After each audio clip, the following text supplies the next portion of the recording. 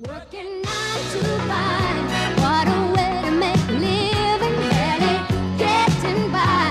It's all taking and no giving. They just use your mind and they never give you credit. It's enough to drive you crazy if you let it. 9 to 5, for service and devotion, you would think that I would deserve that promotion. Want to move ahead.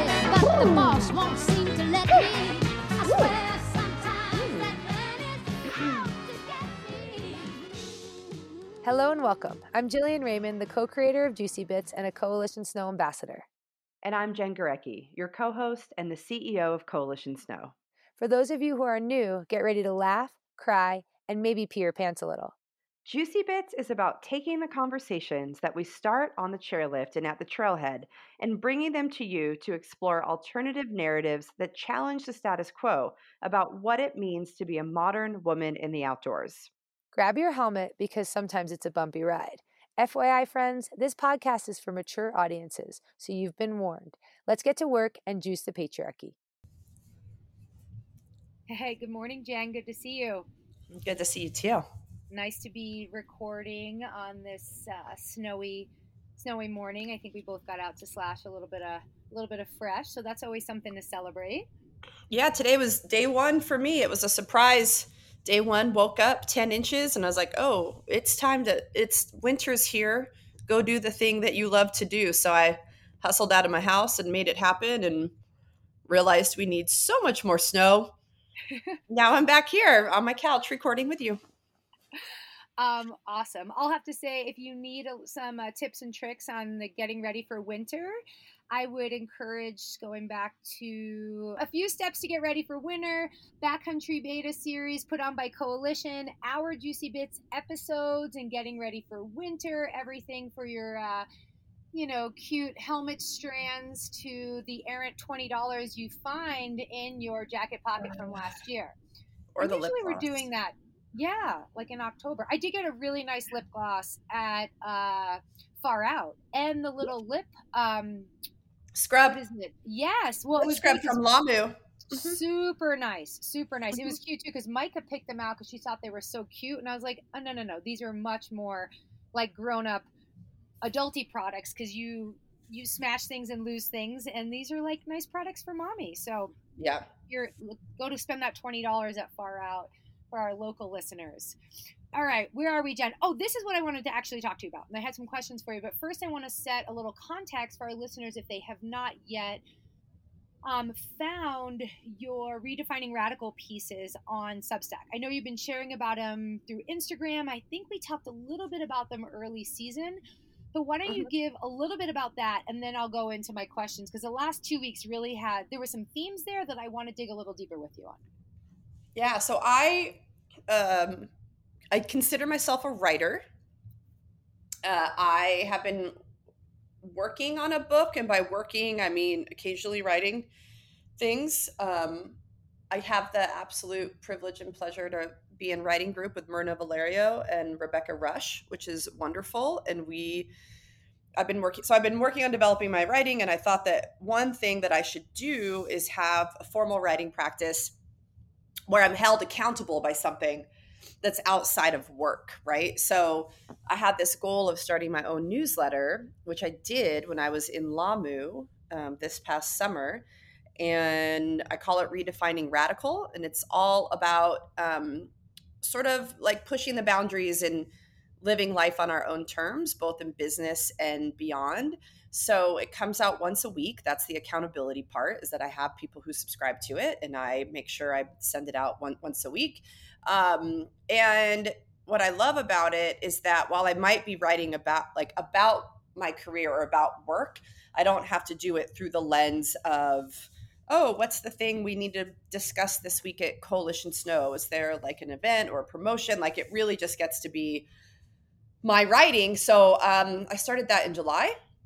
And here we are in December, and I've been publishing it every week, and it's really fun and sometimes very hard because if I'm very tired, it's hard to write something creative or be creative and come up with an idea. But the last few weeks, I've been writing a lot about what it means to be a small business owner, particularly in in another very, very challenging time, which no one's calling a recession, but the economy is absolutely fucked.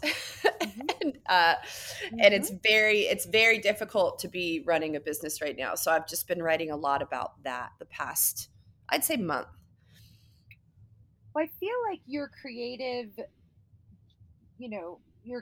brain probably doesn't just exist right when you're sitting and writing. It's like it happens for you when you're like maybe on your yoga mat, or like you're out in the mountains, or you're out on your bike.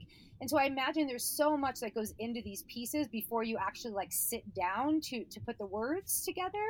But there was a question I had for you from a few weeks ago, that you were writing about failure.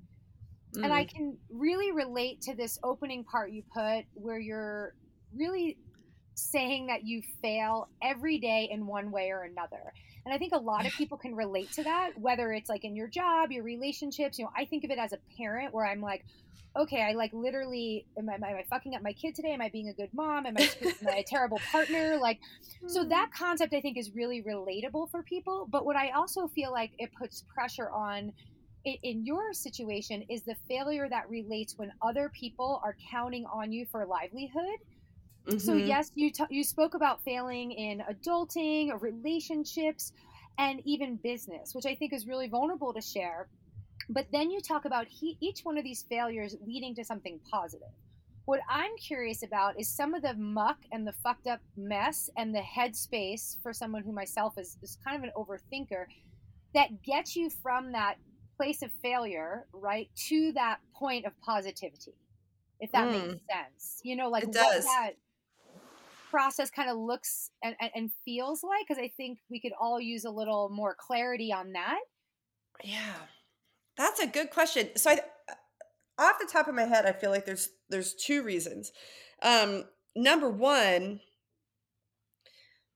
this is what I do. If I can't figure out how to do it, then and by this is what I do, it's like I run my own business, I write, I do, that could always shift and look a little bit different, but I'm not going to completely reinvent myself at 46, nor do I want to. Like, I like my life.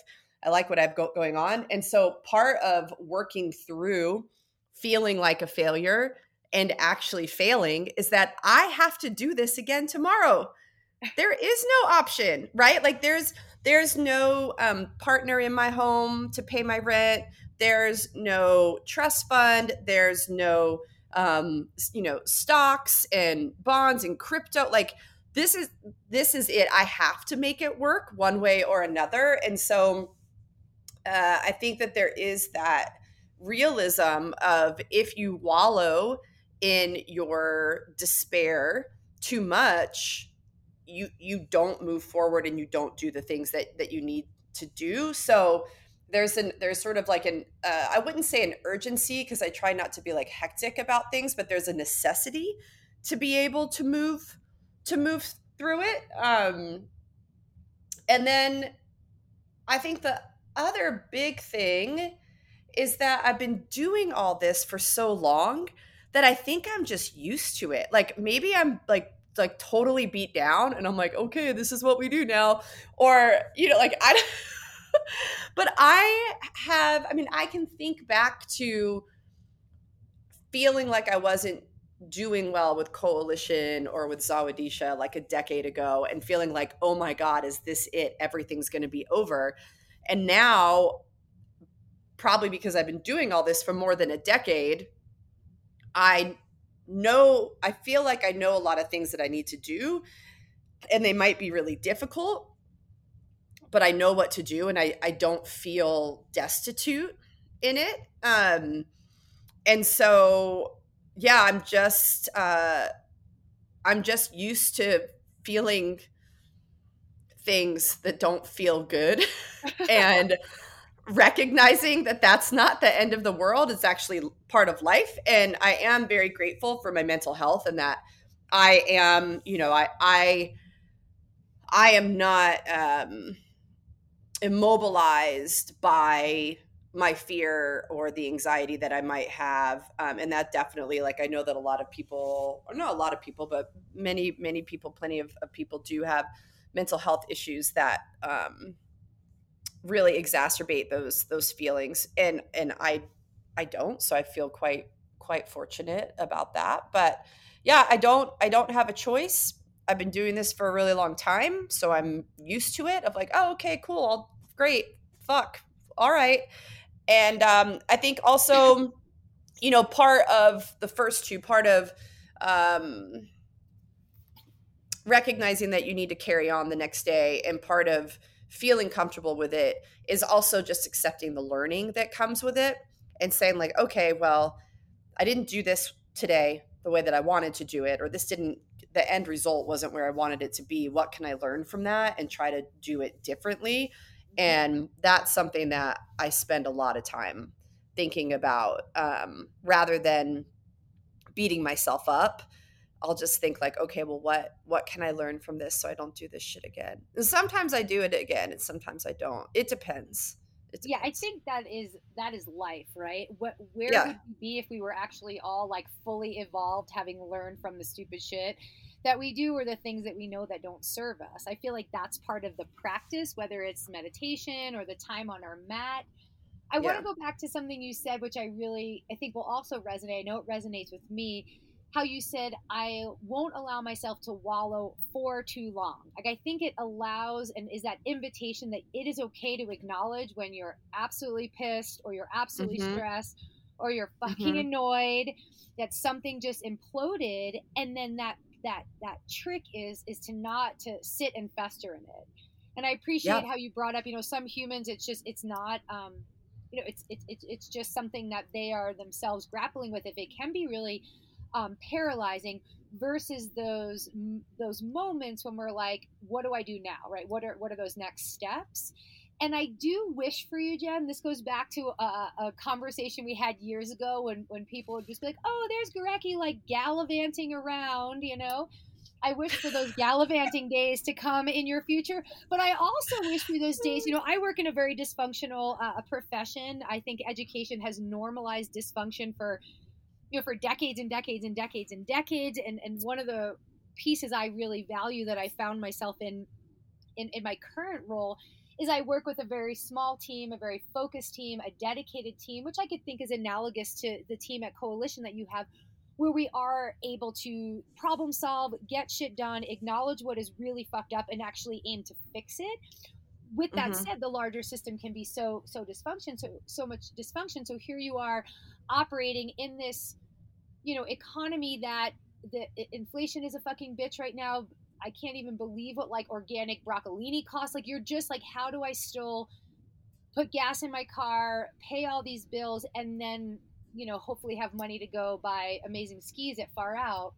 So you're battling that. When I think of what also Coalition's been put through in drought years, fucking pandemic, small business, the normalization of that, your time is gonna come. It's coming. Whenever it comes, we will fucking celebrate.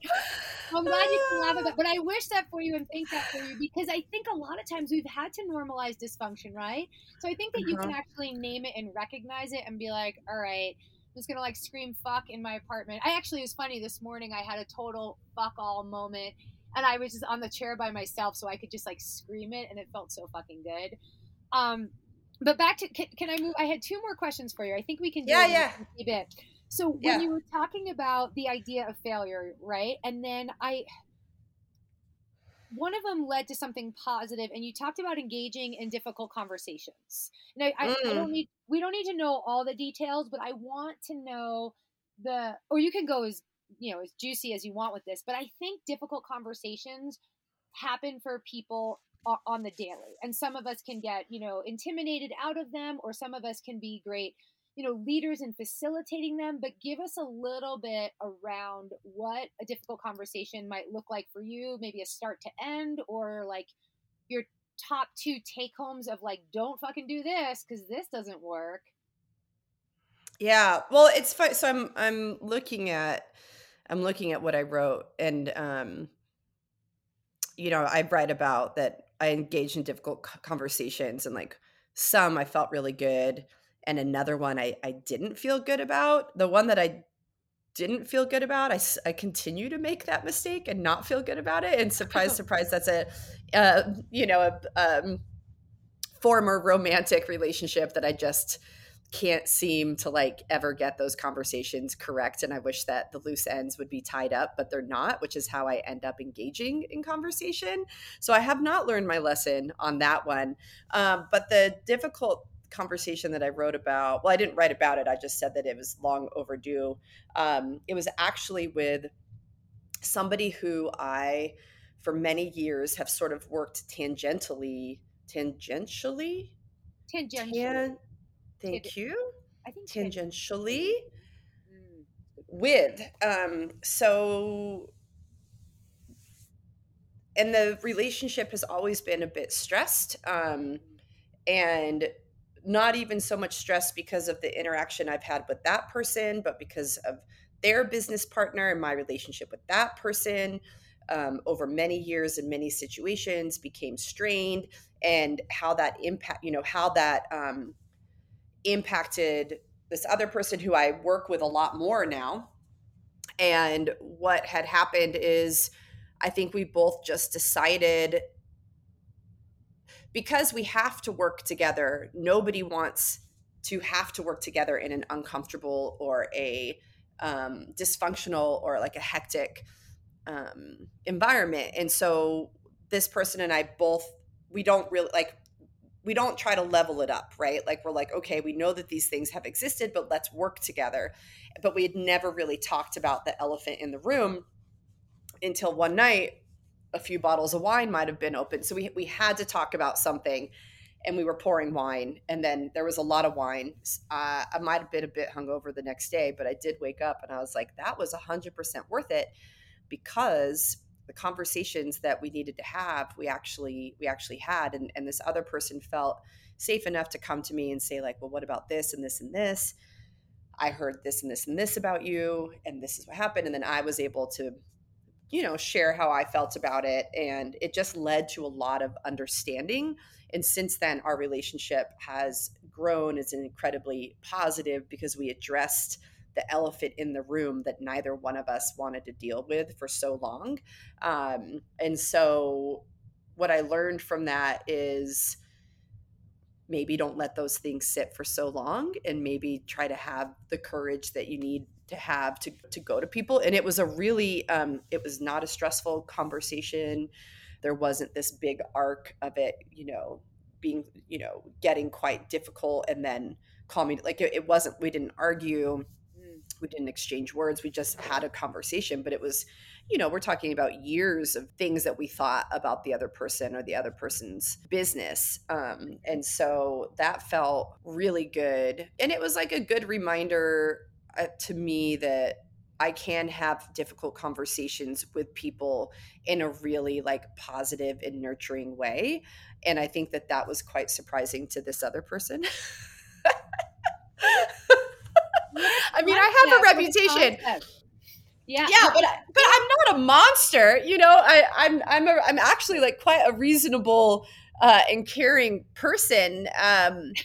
Just because I'm outspoken and I don't take shit doesn't mean that I like run around and like hammer people, So, but it was really good. So that was like one of a few difficult conversations that I've been having that have just shown me that having difficult conversations are necessary. And I think so often we pull away from them rather than having them because we want to remove ourselves from discomfort.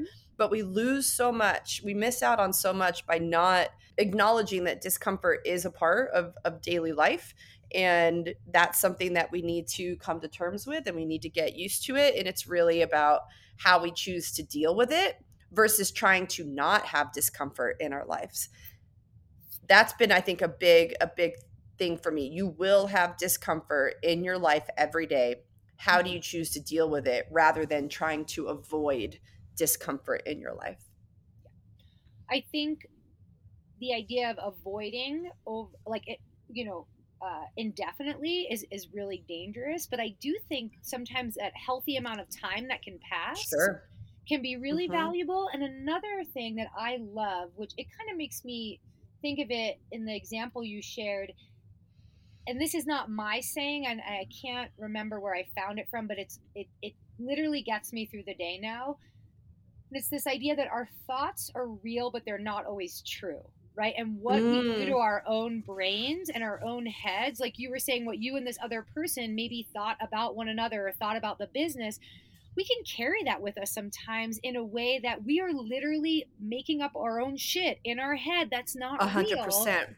And what a concept. I have a colleague who we worked in a challenging department a few years ago before the lockdown in education, and we had like a pact. It was like, we will take that 15 seconds of discomfort to speak out in our meeting because we know it's going to save us like hours and hours later. So again, to your Hmm. point of that discomfort, sometimes it is that, like, no, I won't be intimidated in this moment. No, I won't let this statement go, unresponded to, and then doing it in the way where you're like, oh my god, maybe that actually is going to have everybody feel better. Because I think at the core, nobody wants to be fucking uncomfortable all day. Nobody wants to feel like shit, right? Nobody wants to feel as though their business relationships are not built on trust and communication. I think it's a matter of how we get there. So I do think that Well, time can certainly. sometimes be valuable. Hmm. Well, and the women in particular have been conditioned to keep things comfortable. That is our role, to keep the peace, to keep things comfortable in the home, in relationships, in the workplace.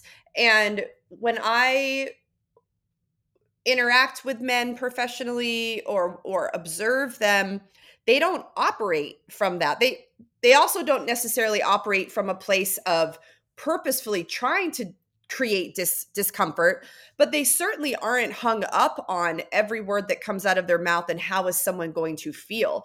Mm. And obviously we don't want to be, just because men can do that doesn't mean that we want to do what men can do. It's just an observation that they move through the world and in conversation in a very different way. And women are conditioned to make things comfortable. But what happens is the things that need to get said oftentimes don't get said Hmm. because of that fear of what will happen. What will happen if we speak our truth? What will happen if we speak the truth? Even look at you can look at currently what's happening in Gaza and the number of people who are willing to say the word genocide. It is actually happening in front of us right now. It is. You have 15,000 civilians killed, half of whom are children, with unnecessary force of a government fighting what a terrorist, like, it doesn't even, it's not even a war. The humanitarian crisis is significant. It violates all doctrines of war. And so there's people who will not say the word genocide because they don't want to upset other people. But what will be lost when we don't say the things that are true? And we shouldn't always have to feel like we have to make other people feel okay and feel good. That's not our job.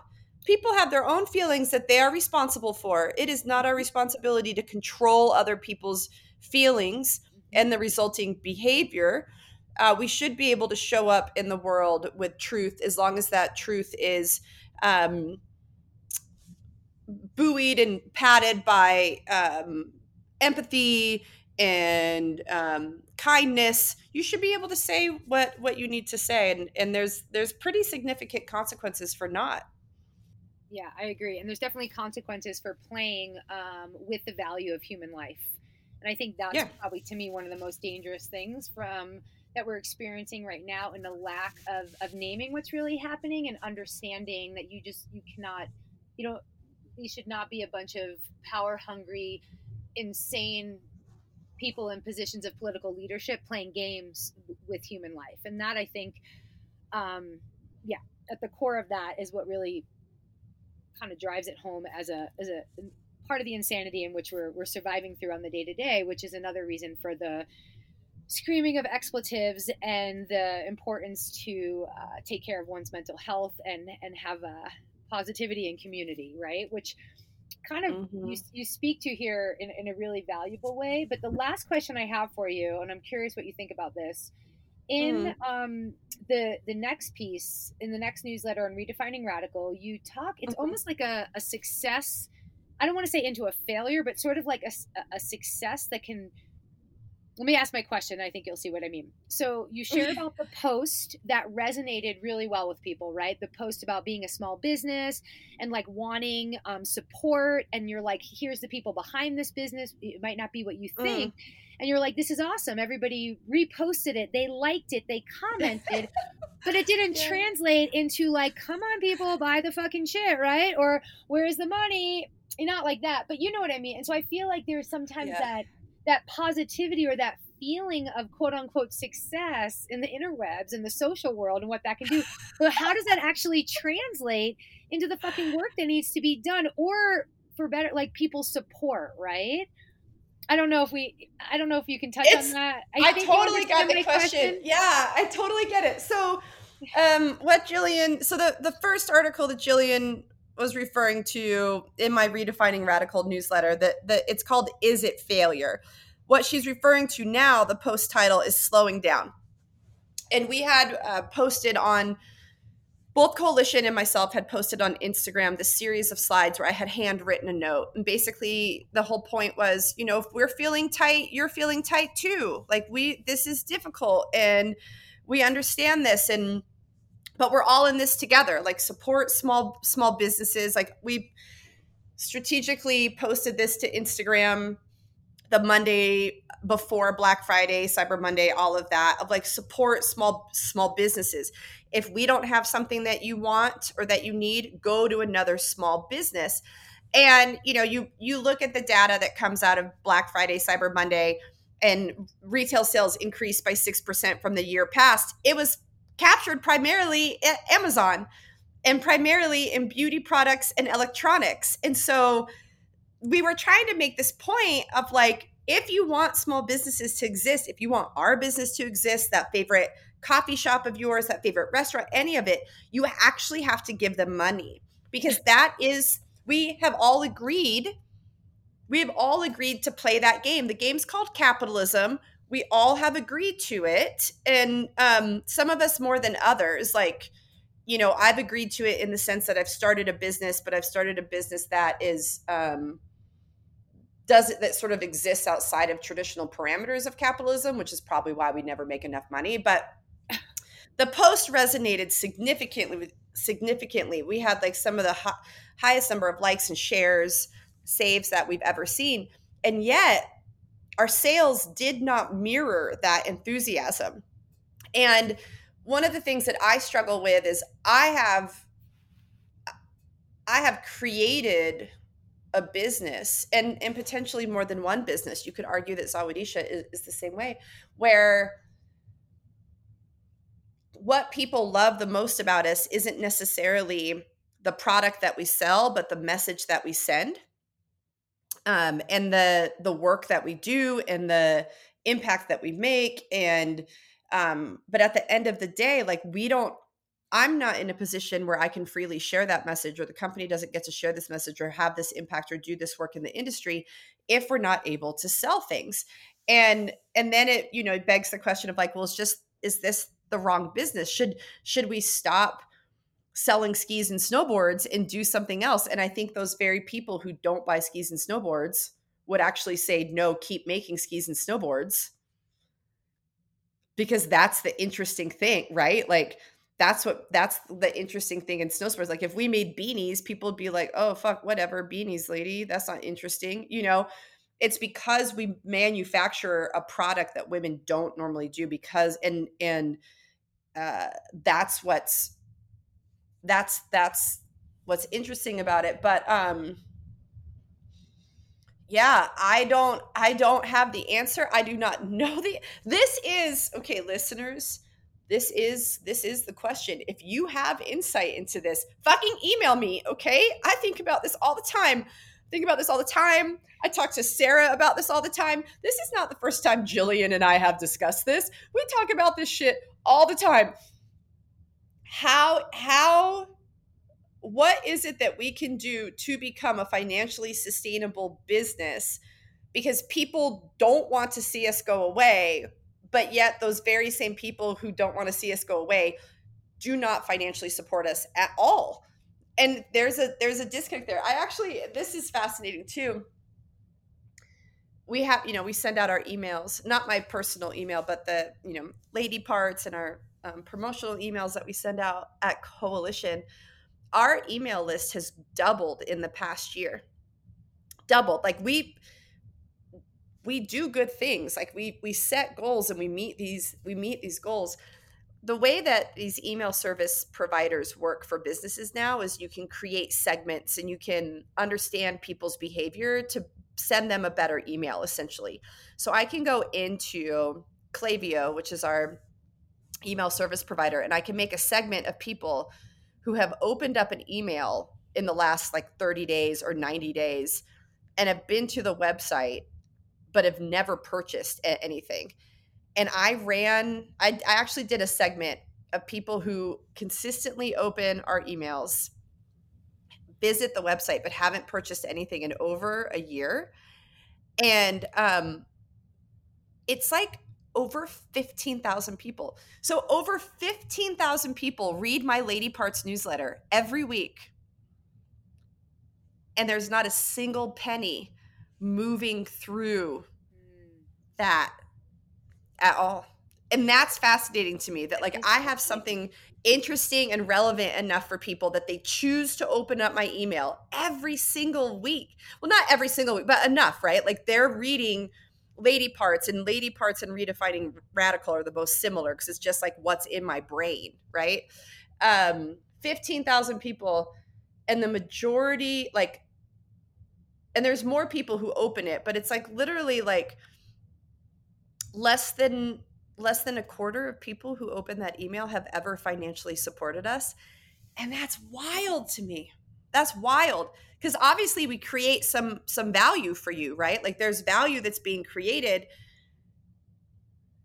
I don't know what the humans are. I don't know what the answer is. Well, it's fascinating, and it's kind of also complex and a little weird because those same people could be unsubscribing, right? And they're not. So Right. that again, there's things that you can kind of measure it against. I know one that I feel like I'm on the Coalition naughty list for, that I actually was more fascinated to see what was going to happen. Was I love that you sent out a like, hey, all the cyber sales are coming up. If you don't want those, like, let us know. And I was like, this is so fucking thoughtful, because like I'm moving into a window where I know I'm going to be off. We were, off the grid for our holiday. I wasn't spending a penny on Friday or Monday, just some like family value financial goals that we had set. And I was like, because I get my Coalition ones on my multiple emails. So I was like, I'm going to see what happens if I do this. And then I did it. It was like, and I was like, oh no. I was like, Jen, how do I send a message to let you know I love you? But like, I actually like that I'm not going to see those emails this week. I didn't know that you opted out, just so you know. I don't actually, I do not have the time, nor do I care to go through and be like, no, the point is but I thought it was very cool, because I was like, no, I want to read all the things. I want this stuff. Like I'm going to shop on these days. I got my small business Saturday. I got my, you have like your values and your plans, which actually could speak to what you just did for the big ask for listeners. Where and how, what does that look like, right? Does it come in the form of people are spending less, buying less? I mean, I think of something you're doing with Second Tracks right now. Like I have a great pair of SOSs that just went to Coalition, a pair of Nieves. There's also things that you create that are like tiered in terms of like meeting people's financial needs. And I think that's something that not all companies do, right? There's so much. So maybe we'll get a little insight to that as our listeners are still with us in this episode, understanding all the things we're trying to figure out. Yeah. And it's what, like, so we sell, brand new skis and snowboards. We sell used skis and snowboards. We sell apparel. We run group trips. I've been putting heaps of stuff from the shop on the website.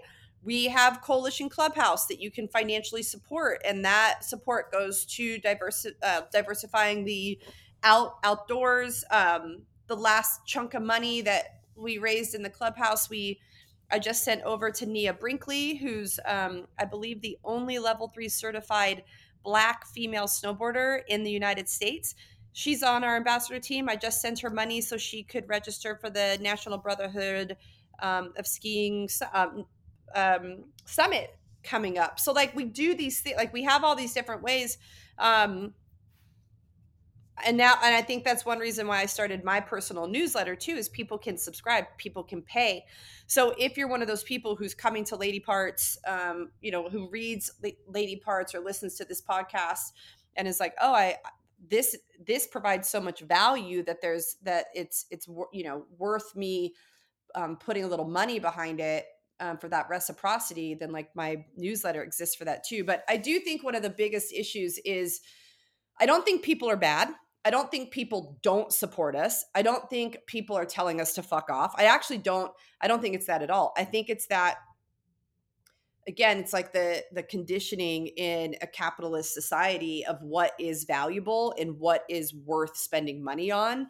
So we like creative ideas and words and thoughts like aren't just, it's why teachers don't get paid enough, right? You have these various professions that are some of the most important professions and don't earn as much as other professions that arguably don't provide the same value to society. And I think that, for me as someone who is a creator and a writer, if I did something, if I sold TVs, I'd probably have a lot more people would come buy things from me if I sold TVs, but I don't, so I think that I'm serious. If I sold some shit you could throw away in 2 months and come back and buy it more. Perceived obsolescence.